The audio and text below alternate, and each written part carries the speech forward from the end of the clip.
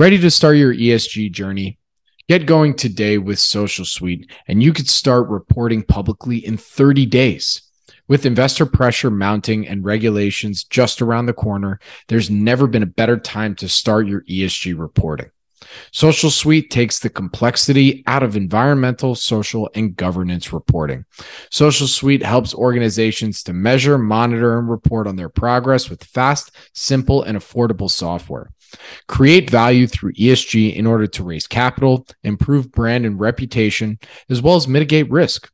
Social Suite has helped almost 100 micro to small cap companies report on ESG, with some starting their baseline report in under 60 minutes and reporting publicly within 30 days.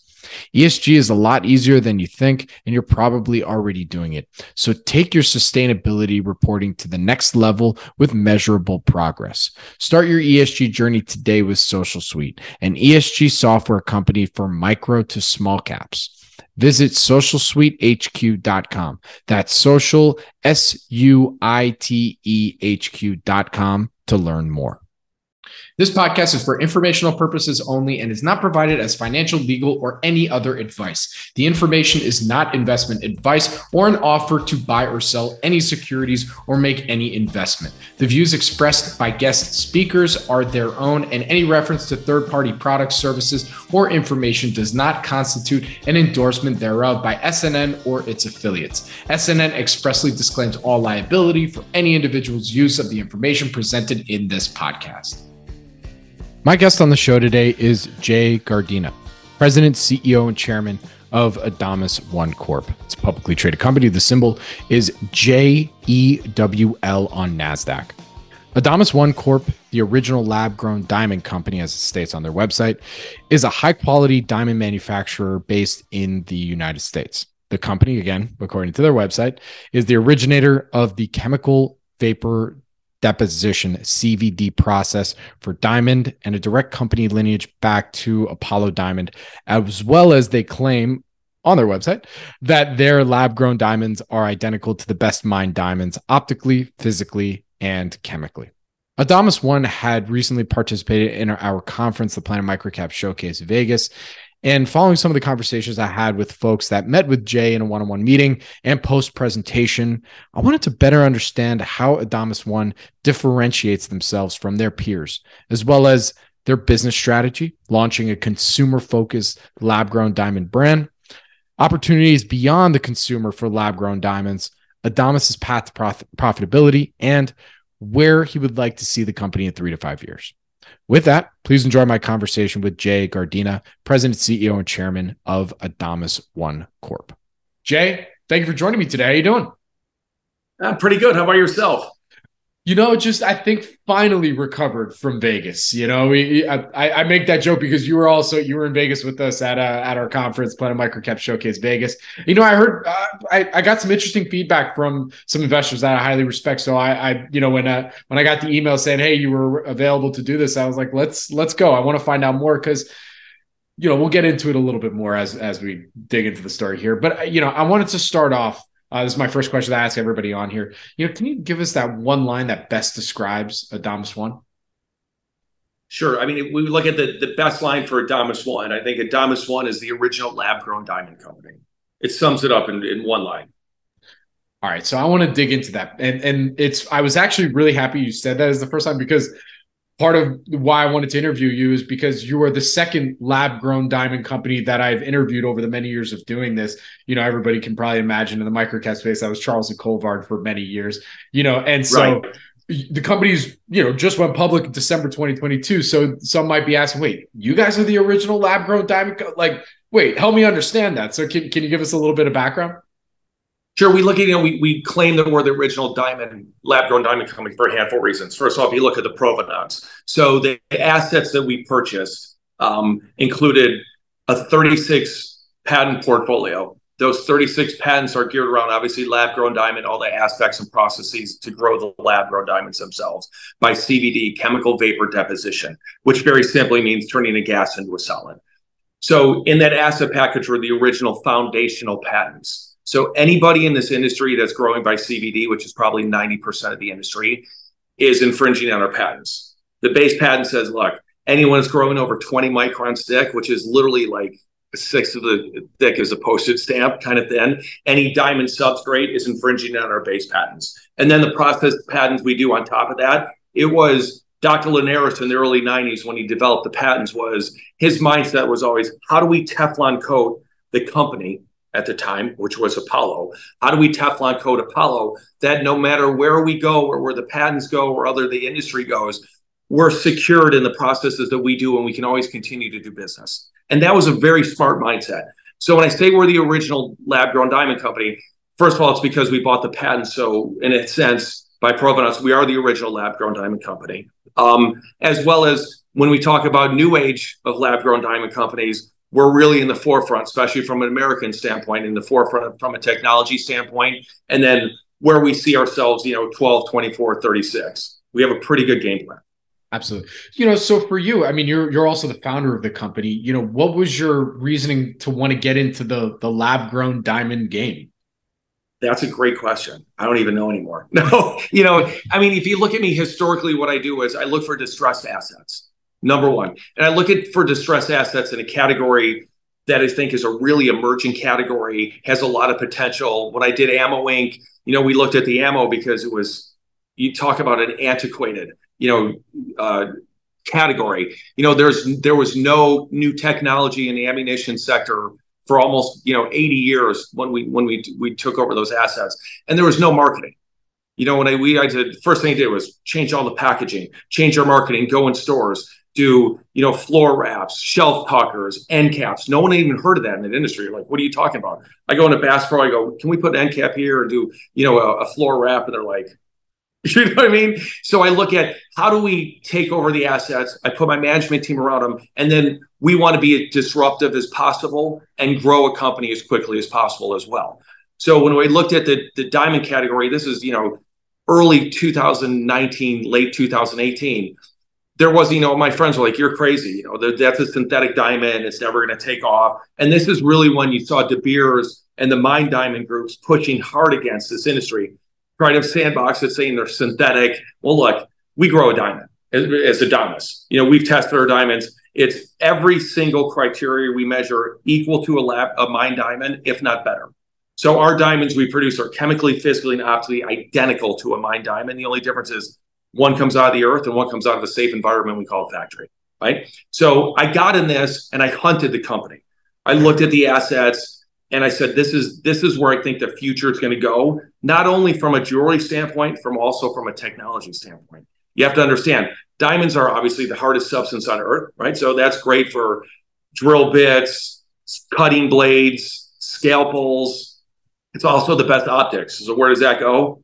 Solar panels, right? Diffraction, refraction of light, number one, as well as the number one thermal conductor in the world, which is great because as we see the need and the necessity for supercomputers coming online, with the development of AI, et cetera, we know that diamonds are almost 5 times higher thermal conductivity than silicone. So now when you start taking that as a thermocouple for chips, and then now we're working on how to create a computer chip on a full diamond substrate. That's when it really takes off. We look at the jewelry industries here. You're at almost a 10 times TAM level when it comes to technology for lab-grown diamonds. See, that's where I really wanted to get to in our interview today, because, look, when I heard lab-grown diamond, jewelry, like from my experience and, from the struggles that I know in, some other companies and just attacking the jewelry space on the lab-grown side, I'm like, why? Like that is, from a marketing perspective, how much it's a nightmare, like to just carve into that space a little bit. So when you talk about the tech side, that's interesting. Right. And it's funny because you brought that up, and this is what I tell everybody. When you have a new category or a new product within a category, it's extremely expensive. When you're first to market, you're first to not fail, first to run out of money. Right. No, you look at your Q, the CD. It's absolutely. You have to create awareness for the product, which is expensive, right? Look at me. So you have to do marketing, go out there hard with PR, and get attention to the product or the category. And then once you get your attention, you gotta educate them, right? So you have costs to bring them to the product and understand it to get it. And then you have to educate them, extremely expensive, and re-educate and re-educate, right? It's not a synthetic. We don't make perfect diamonds. We're not cubic zirconia. We're not moissanite. We're an actual diamond. We get graded by GIA, IGL, EGL, all the same qualities and characteristics of mine diamond. We have the same criteria and threshold that we have to meet, right? And then once you've created and educated them, then you have to create demand. Not an easy thing to do. And then once you have that demand, how are you going to service the demand, right? So then you got to go, I have to have a way either, e-commerce is tough. How do you get traffic to e-commerce? How do you get in brick and mortars when they're pushing back against you? Because they look at this as the devil when it originally came in. Like this is going to erode, our market price for lab or for mine diamonds, et cetera. So all those four different variables are extremely expensive. I say it's like trying to get an entrance onto a freeway. You can only pave it so far. Well, where we are right now for Adamas especially is like, well, guess what? It's paved to the freeway, and now we're on the freeway, and it's time to run. And you look at whether it's Diamond Foundry, all the groups up to this point, SIO, Charles, all those guys, they all had a little piece that they paid for along the way. Now we get to reap those rewards and the benefits. So sometimes it's not best to be first to market, right? So it was an uphill battle, and the first way they did it, because the lowest hanging fruit is jewelry, right? That's the lowest hanging fruit with the highest dollar output. Now that it's really established and people understand how to really manufacture these lab-grown diamonds, now you look at the tech sector, where the tech sector prior was this much. Now that's a much more cost-effective medium. It goes like this. So all of a sudden, your world of exposure of what you can sell to and develop with the lab-grown diamond product expands exponentially. So let's talk a little bit about the business. As you said, jewelry is the low-hanging fruit right now. That's where the company is primarily selling your product. Yeah. So currently, right now, we sell, on a wholesale basis, finished diamonds and finished goods. Okay. Our goal is, everyone knows, like I complete my ecosystem, right? I want to have from seed to sale, and I want to own every aspect within between that. Because look, especially as a new company, your priority on someone's list is usually down here. You want to be at the top priority list. So, right, there's preferential treatment. You don't sit in a queue. You're not at the bottom of the queue. Your pricing structure is better, right? Your turnaround, quality, everything for me. So we want to make sure that we control where we are on the priority line. And obviously, if you own all different aspects of that, you're at the top of the food chain for yourselves. So we want to make sure we own all of that. So currently we sell wholesale diamonds. By the end of the summer, September 1st, we launch JEWL, which is our high-end luxury brand of jewelry goods. So we launch ljowle.com. And then we've been developing, building out all of our inventory for that. We want to make sure that we're Van Cleef, Louis Vuitton, Cartier quality of jewelry or better. And we've been successful at that. Our diamonds, you saw some of them, I brought to the microcap, Planet Microcap in Vegas. And everyone, when they look at it, when you feel the quality, it's completely different. And for us, there's not a lot of American companies in this space right now. Very few. Right, especially American companies with any horsepower. So we look at this as, I'm a branding guy. Merchandise and branding guy, and I build brands. So for us to establish ourselves as the number one brand, domestically and worldwide, isn't that difficult. So we look to go in this market extremely aggressively. So even though we're selling only jewelry right now, in parallel, we're building out everything to get in the tech space and really take over the tech space as well.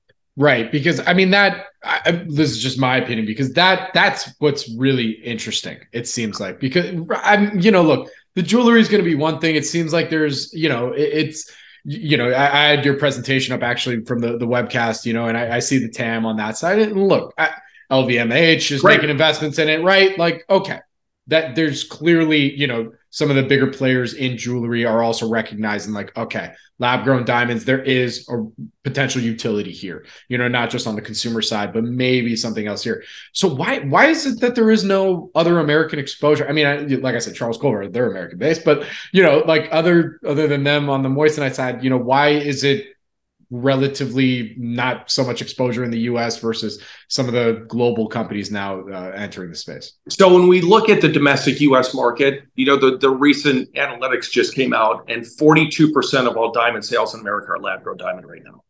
They say by the end of the summer, it's going to be a 50-50, which is a big watershed moment. You saw the Wall Street Journal that just came out like 3 weeks back, and they said, look, from a global standpoint, lab-grown diamonds 2021 didn't even represent 1%. Right now, it's just under 14% globally in sales. They're saying they also came out in the article and said, look, 1 in 3 engagement rings right now worldwide are lab-grown diamonds. So it's a big market. Even though we say, look, the industrial sector is much larger, the market, especially, everything starts in the US and then it goes east. So we develop and how to market it, how to build it, and then we geo-retarget that and re-evolve it for different marketplaces, India, China, throughout Asia, throughout Europe, which we're working on right now.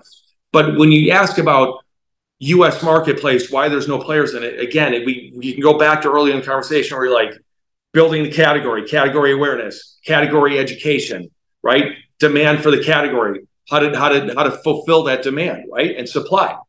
Those are, everyone paid and everyone came early in the market, and that's where they ran their horsepower. And now they're like, what are we going to do?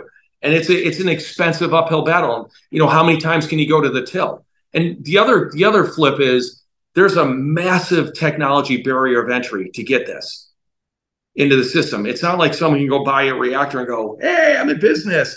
It's very difficult. Look, we look at, Adamas, all of our reactors are proprietary, our recipes are proprietary, and even to the day, constantly we're R&D. How do we better our make a more efficient, system where we burn less energy, right? Even though we're nuclear energy and have no carbon footprint, we lower our cost by the least amount of energy we use, right? How do we make it more efficient? How do we better output? And then from our recipes, how do we make a better diamond out of the box constantly, right? Bigger, better color, better clarity, right? This is what we always strive. So we always R&D. And then in parallel, we R&D for everything for the technology sector. So it's a difficult entry to get in this market, and especially in the US. The US isn't cheap. No. And fortunately, we're in a good position right now, like I said, where it's paved to get on the freeway. Now we just hop on the freeway. So all that cost of building everything out, we didn't have to bear those costs. Got it. So let's talk a little bit more about also the IP portfolio, because you mentioned earlier in the interview that 90%, I think you said, right? It was about 90% of other lab-grown diamonds are potentially infringing on your technology. So tell us, what's the lifespan of those IP of that IP portfolio? So it depends. I mean, like our initial one is public domain almost right now, but we have, supporting on and on and on. And that's, if we look at the patent portfolio breakdown, it's 28 domestic, 8 international patents. Got it. So for us, we look at the course, but to me, if people are infringing on it, it is what it is. I'm not litigious. I'm not going after them, but it puts us in an extremely good position down the road. Whereas we see the patent wars ensuing, right? Because De Beers type 2A and blah, blah, and they've gone back and forth, and WD, et cetera, that we know that if De Beers wants to perfect their patent portfolio, they got to buy us. Just the reality, right? If someone wants to go into business and not have to worry about getting attacked, they can buy us, right? So it puts us in an advantageous position down the road. I'm not looking to sell right now. Down, a couple of years from now, we're up and running at the new facility with the 100 reactors, blah, blah, blah, blah. And our top line, our cap structure is a little higher. It's more money for all of our investment, right? For all investors and shareholders, it's a bigger return for them. And that's always a goal. I mean, everything as a public CEO, as your goal is improve quarter over quarter. You're always looking for top line, increase your top line revenues, increase your bottom line revenues, right? If you don't have the ability to increase the top, make sure you're constantly increasing those bottom line revenues and always increasing your shareholder value. No doubt. That's always your mindset. That's your job as a CEO of a pubco. Other than that, it's always shareholder value, shareholder value. I tell everybody, going public isn't the easiest thing. Look, I used to be a private company CEO, and I could whiz around that. And my first public company, I didn't know anything. I didn't know the difference between a Q and K. I got pummeled. I'd made every mistake a green CEO could possibly make, but I did on the OTC. And after 2 years, I pretty much learned a lot, right? And I pat myself and I go, now I understand this industry. Now pubco, I can understand how to run pubco. So you have private co and pubco, right? So now I understand. But once you go public, once your IPO is done, or if you're uplist, whatever you're doing, you have to understand that at best case scenario, your day breaks into thirds, right? Or your time allotment for the month, where a third of it is always shareholder value, dealing with going out broker dealers, going out and talking and doing your road shows, constantly getting more eyeballs on your stock, raising money all the time, whatever you're going to do for your capital needs going forward. And then a third of it is running your business, right? So for me, I'm very fortunate. I have a great team, C-level management team and under all the way down. And my team knows, like, look, I have to focus on this for the company right now. We have acquisitions. We have whatever it's going to be down the road. This is what I'm focused on. Here's our directive. Here's an issue. Here's what we have to do. Here's everybody's marching orders. I expect you to come back to me and go, I completed it. It's great. Or if there's an issue, you come to me and go, how do we figure this out? And we sit down in a group and roundtable and figure it out. Right. So that's your job as the CEO of a public company. It's not the day-to-day operations anymore. That minimizes down to this because you have so many other things on your plate that you have to do. For sure. And look, there's always a million different ways to skin that cat, right? To be public company CEO, right? You could be how you describe it. You can be more on the operator side, like there's tons of different ways. So, what you think works best for you, you got to run with it, right? Especially as long as the company grows. It depends how old the company is too, right? When you talk about the operator side, et cetera, and where you are in the market. And like, this is a very challenging market right now that we're in. So you have to make sure that you're focusing on the market, that you're working, that you're on the boards, you're making sure that your social media feeds, that you're putting everything out on the street where people understand where the company is. You're just on a dark phase. There's so many intricate things you have to understand and know. If you don't have knowledge as a public CEO, it's a very difficult thing to learn. You have to, especially as a startup, you have to know how to roll up your sleeves and really bear down and get through it. You can't look at your stock like you're a crackhead. You'll drive yourself insane, right? You're only as happy as your stock is green. Especially with all due respect, in your case too, like that, let's talk about that experience. Look, you did IPO 5, the company's trading now under, we're recording this on, was it Tuesday? Like 80 Tuesday. cents. Yeah, I love 80 cents. It's relaxing. It's Tuesday, May 16th, 2023. Like we said, it's $5 IPO. Now it's under $1, around 80 cents. What is that? Don't make me feel even worse. Sorry. So look, I tell everybody, you always look at when you're trying to raise money or when you list. And I always tell everybody, Thanksgiving to the second week in January, try to do anything in the public markets, right? Everyone's selling their stock off for the end of the year, blah, blah, blah. We listed December 10th, right? Which is smack dab in the middle, right? Which you couldn't ask to go public at a worse time in the hardest market ever. You have to understand, I think we were the second or the third IPO post the moratorium that they did. Remember, HKD and all the Chinese stocks came out $7 to $2,300. And they're like, okay, well, we're going to let you guys go. But it was to get public this was the most difficult company I've had and most challenging to get public because of where the markets were. It was very difficult. You had the SEC and NASDAQ trying to figure out how do we control the new IPOs from coming in running crazy. And that was the biggest concern. We don't want high concentration in the IPO, which standard, we take companies public 15, 20, 30 people in the IPO itself, not including, obviously you have, your 460 shareholders need blah, blah, blah, blah to qualify. But it's 500, they're like, you don't have any shareholders in the IPO. Buyers in the IPO, you're like, I don't have enough with 500. Like, you're not there. Like, what? In the old days, that was unheard of. So it's a much more challenging when you flip the switch in your IPO and you go live and you're effective. So it's a much more challenging marketplace. And, things that worked a year ago, 6 months ago, it's different. The retail market in America is it's been beat down. You have to understand, a year ago or a year and a half ago or 2 years ago, first of all, you came out of COVID, people were sitting at home. You looked at, sorry, someone just calling it. You look at the, whether it's Bitcoin, right? All the cryptos were running up like this, the NFTs. So people were constantly looking for meme stocks, right? What's the next, AMC, where are we going to go? Whatever it was, everyone was looking for the next meme stock because they thought it's a short squeeze, so it's going to run. So people, every day they woke up and they had 500 or 1,500 or 2,000 or 5,000 to put into the market. And whoever screamed the most, whoever was the loudest wheel on the message board, who was Reddit, whoever they were following, right? Or their influencers that were around and aren't around anymore, right? So whoever was telling them where to go or what they liked as a stock, that's what they were funneling into. Well, now those kids and that group that was at 5,000 and under retail, they don't have any money anymore. Right, we all know what happened to the cryptocurrency, all that pummeled, right? FTX, whoever you want to blame on it, whatever it is. So we look at that was a house of falling cards. That's done. And then you look at the influencers, and I'm not going to name any guys. They're off the market, to say the least. They all got arrested in end of November. So we look at, the market's changed, and how you get out there and, get the word on the street about your stock, right, is what you want to do. We have core is our IR company. They do a great job, right? Like interviews like this. I need to make sure I get out there and talk to, whether it's people through LinkedIn. You need to make sure you're very proactive out there. And look, we start here and build a base, and do it right. So you start building a strong base that love the story and the company, and they believe in the team, and they like the category. And you just go back to basics and roll up your sleeve and win with base hits. So now we look at where our stock is. We believe we're at the floor. So now it's just continuing those base hits and growing and getting more exposure. I get on the road. I do the road show. Hey, how you doing? Here's where we are. Here's the company. Here's the category. And let it organically run and grow. Yeah.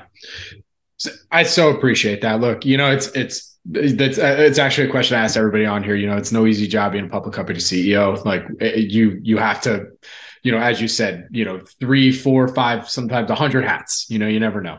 But getting back to the company itself, as you said, now you've been doing the dog park, you're just in Vegas. This is a question I ask everybody on here, but what have investors, what would you say are some of the more frequently asked questions that you've been getting, now as a newly public company? You put out the Q in February, people got kind of the first taste of like, okay, this is where the company's at. All right. This is okay. Right. Grow the company, what are some of those questions that you're getting asked, and maybe we can handle it, maybe answer a few of them here. Sure. So, we look at where the questions that we get targeted, right?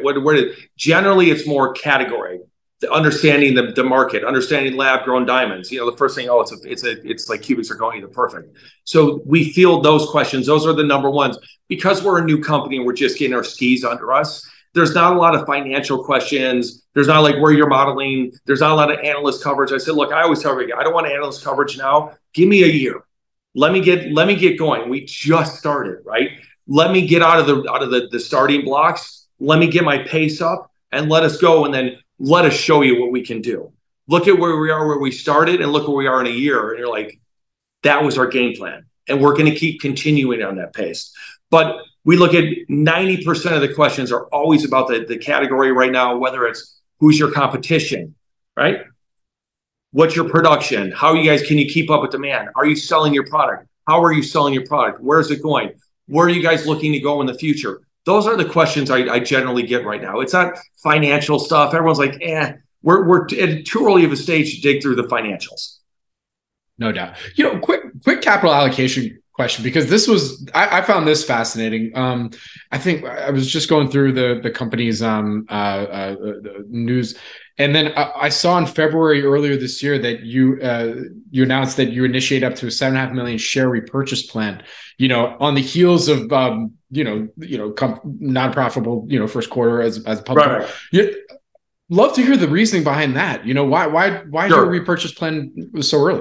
So a couple things. So when our stock is low, it's a great time for the company to buy back stock and retire the stock. So what that does increases our shareholder value, right? The fewer shares are in the flow, we increase the share values is one thing. I went in there myself and bought stock personally and did Form 4s on it as well. So I think it's important for the company to be active in the market as much as possible, right? So we looked at that as a good opportunity to go in and it's a good show of faith. Like, look, we're going to support the stock from a corporate standpoint as much as we can from a legal standpoint, right? And that's really important. It's a good show of faith when the company does it, especially when you're CEO. Like, I invest in the company. I've invested in this company. I have millions in invested in the company. And I think I believe in it, right? If you don't invest in your own company, there's a problem, right? It's good for you to go to raise money from other people, but you don't believe in it enough, especially if you have capital, to at least put something in that's affordable from your bank account. Very good. All right. Just want to quickly handle that. I figured that was probably the answer. So, another question I have for you, is, again, newly public company's relatively new, 2018, 2019. What did, when you were assessing the landscape in the lab grown diamond industry, and then also with Adamas and just anything having to do with the company and the industry itself, what was something that you thought about previously having to do with company industry that then once you dug in, you're like, wait, that was completely off on that?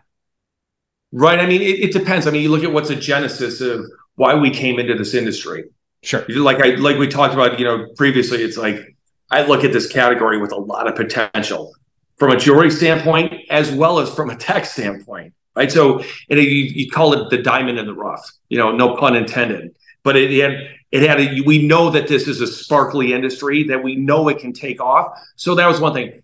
The challenges, are more in the public sector right now, right? In the public markets than the challenges as far as the category, because the category has blown up. When we went there and I did my initial TAMs, and we have our group and our team go, okay, here's a performance based on this and criteria and what we understand the marketplace is. Every time we readdress where the TAM is, it's if we predicted where it was going to be in 2023, we're 4 times what it was. It's out of control right now. And, we look at for a handful of reasons. Post-COVID, everybody sustainable or a sustainable mankind was in the forefront of everybody's mind, especially that younger generation, especially that 15 to 30. Look, I'm old. Your generation is like, shit, we're in trouble. You know what I mean? Like, we got to be here for at least another 50 or 80 years. I'm like, I'm gone in 50 years. It's not a chance, right? So it's a little different mindset. We're like, what are we going to do to protect our earth? Lab-grown diamonds. Obviously, look, we're not digging holes in the earth. We're not disrupting, the ecosystems.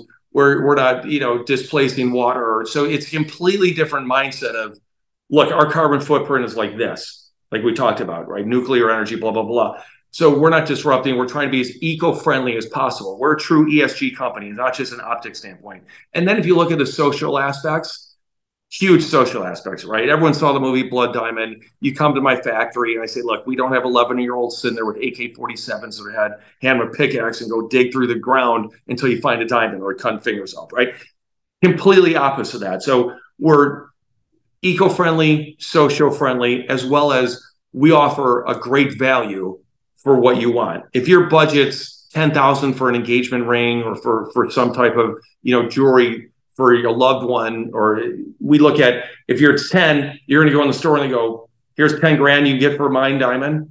Here's what you can get in lab grown diamond for 10, double, right? So it gives a great value proposition to everybody coming in the store. And look, when's the last time you saw a 20-year-old going out and buying a full-length fur coat? It doesn't exist anymore. Just the mindset of this younger generation and kind of the world in general has really shifted and changed, like I said, to be, how to be sustainable or a sustainable mankind. Very good. So what would you say then, and this is also a question I ask everybody on here as well, wanting to get both sides of the coin. I feel very common because you keep asking me the same questions. That's all right. No. I couch it differently for each one. But, in your opinion, what would you say are some of the company's downside risks then when you're looking out and, as things kind of exist right now? I mean, there's always downside risks to everything. Right. I mean, it's, lack of capital, lack of execution, shift in the markets. We try to limit the risks as much as possible. If we can mitigate those risks. I always tell everybody, if you're going to go through something, first of all, go something with extremely high margins, which we have extremely high margins in this category, as well as try to make it as recession-proof as possible. So if you look at my history, usually every one of my companies was pretty much recession-proof. As we see the markets and recession and inflation started kind of teetering around that precipice of which ways it's going to go, and everyone's trying to counter it, right? So it doesn't fall into a bad recession.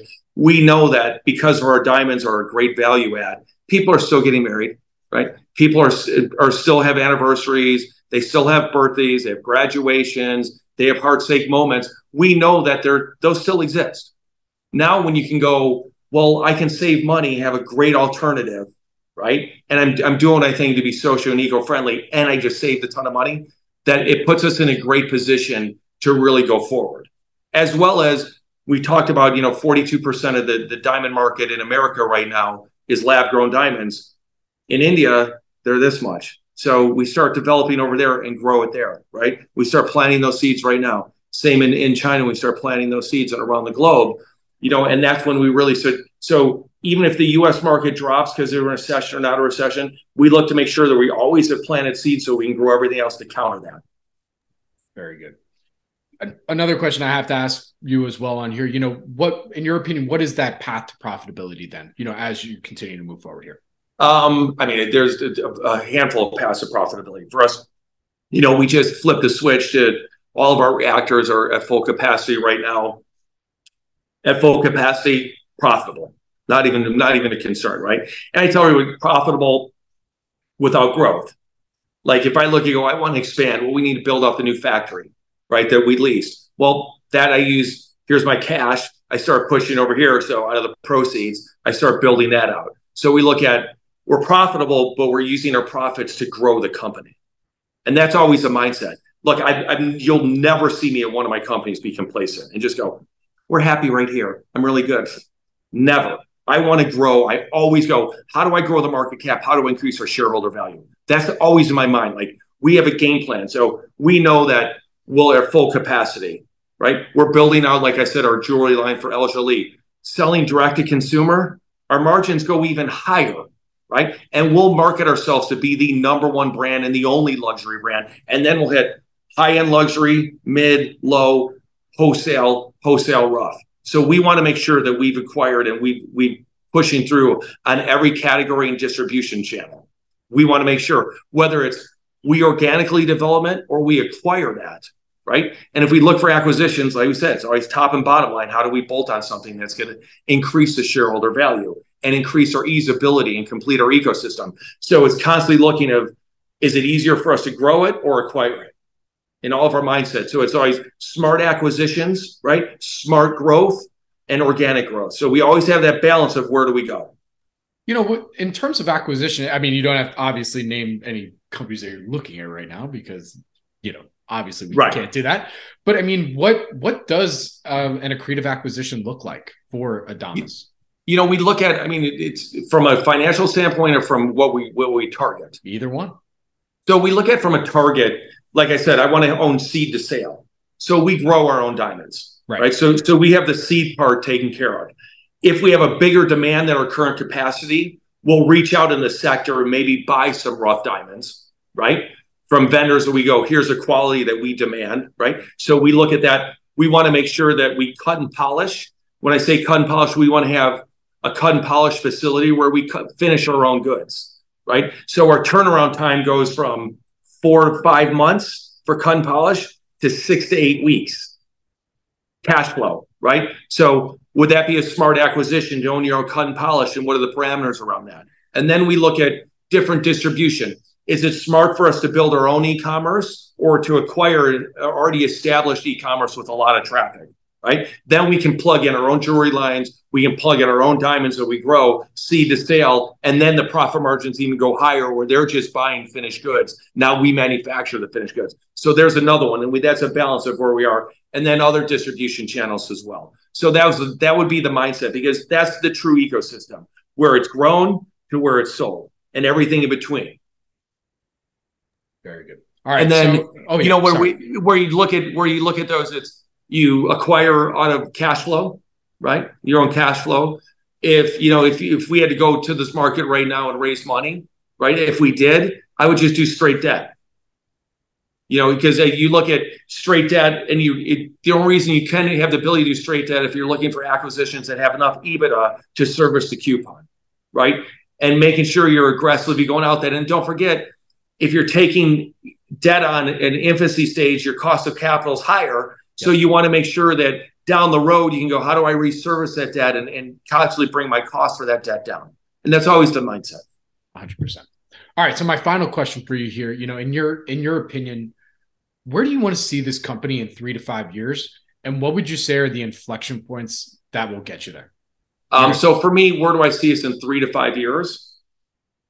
Dominating the world, right? From a lab-grown standpoint. I want to make sure that we built and successfully built out ourselves as the number one and most known brand for lab-grown diamonds from a jewelry standpoint, as well as we want to make sure that we lead and we set the tone and the pace in the tech sectors. That's always our goal, right? So from a financial standpoint, my crystal ball broke in 1987. So I couldn't tell you where it's going to be, and that's silly. I'm not going to throw a dart at a wall full of numbers and go, here's where we're going to be. So we want to make sure that no matter what, we have domination on all the distribution channels, right? That we've made sure that we successfully built ourselves as the brand. And I tell everybody, you're successful as a brand when you're the reference, like Kleenex. Do you ever go, pass me a tissue? No, you pass me a Kleenex, right? Same type of scenario. So we want to make sure when everyone talks about diamonds, it's Adamas or El Jolie for jewelry, whatever it is. You want to make sure that we've established ourselves as that known brand, right? And then you become an iconic reference, and that's always important. And from the tech sector, look, I mean, our COO is a gentleman by the name of Jerry Maguire. He's a 23 C-level executive at Analog Chip. It's a good foot in the door for us. So we want to make sure that we're in the forefront and making sure that our products are utilized, and we're in the forefront also from an IP standpoint, that we're in there in the trenches, making sure that we're working the best we can to utilize our product for the better of man from a technology standpoint. So Jay, in the second part of that question, what would you say are some of those like key indicators that in your mind are like, okay, these are the catalytic events that takes us to that each next step along the way towards, as you said, world domination? Right. There's obviously number one, first, you got to figure out how to complete your ecosystem, right? Because at that point, you have the variables where you can evolve, pivot, and shift as needed. Always. Because then you go, look, especially like, well, I need to turnaround time here, and I'm going to go for smaller diamonds, or we need to cut and polish this, or we need to cut them just for industrial. We have that ability to shift and pivot. So you want to be in control of your ecosystem as much as possible. So you can take control of wherever it shifts or goes to, the profits, whatever it goes, the wholesale drops, it doesn't matter. You have your retail, right? So you can shift, evolve as need be. So making sure you get control of your ecosystem are massive catalysts, right? Cut and polish, distribution. And then technology, we want to make sure that we're out there partnering up with the right groups, right? As many of the groups, and for us, we only look for domestic U.S. manufacturers for the chips. We think that's important to keep our technology within the U.S., right? So we want to make sure going forward that we partner up with the proper companies to make sure that we're always pushing in the direction we want to. All right. Well, Jay, we're there, man. With that, where can our audience go and find more information on Adamas? Well, there's a couple of places. I mean, Adamas1.com. I mean, you go in the investor tab as well as Adamas1, ADAMASONE.com. So obviously there's a bevy of information there. And then obviously, if you need to, you can always go to IR at Adamas1.com. You can email us. Very good. Well, Jay, thank you so much for joining me today. Really do appreciate it. Good luck. Stay safe. And I look forward to our next update. Excellent. Thank you so much for having me on. Thank you. This podcast is for informational purposes only and is not provided as financial, legal, or any other advice. The information is not investment advice or an offer to buy or sell any securities or make any investment. The views expressed by guest speakers are their own, and any reference to third-party products, services, or information does not constitute an endorsement thereof by SNN or its affiliates. SNN expressly disclaims all liability for any individual's use of the information presented in this podcast.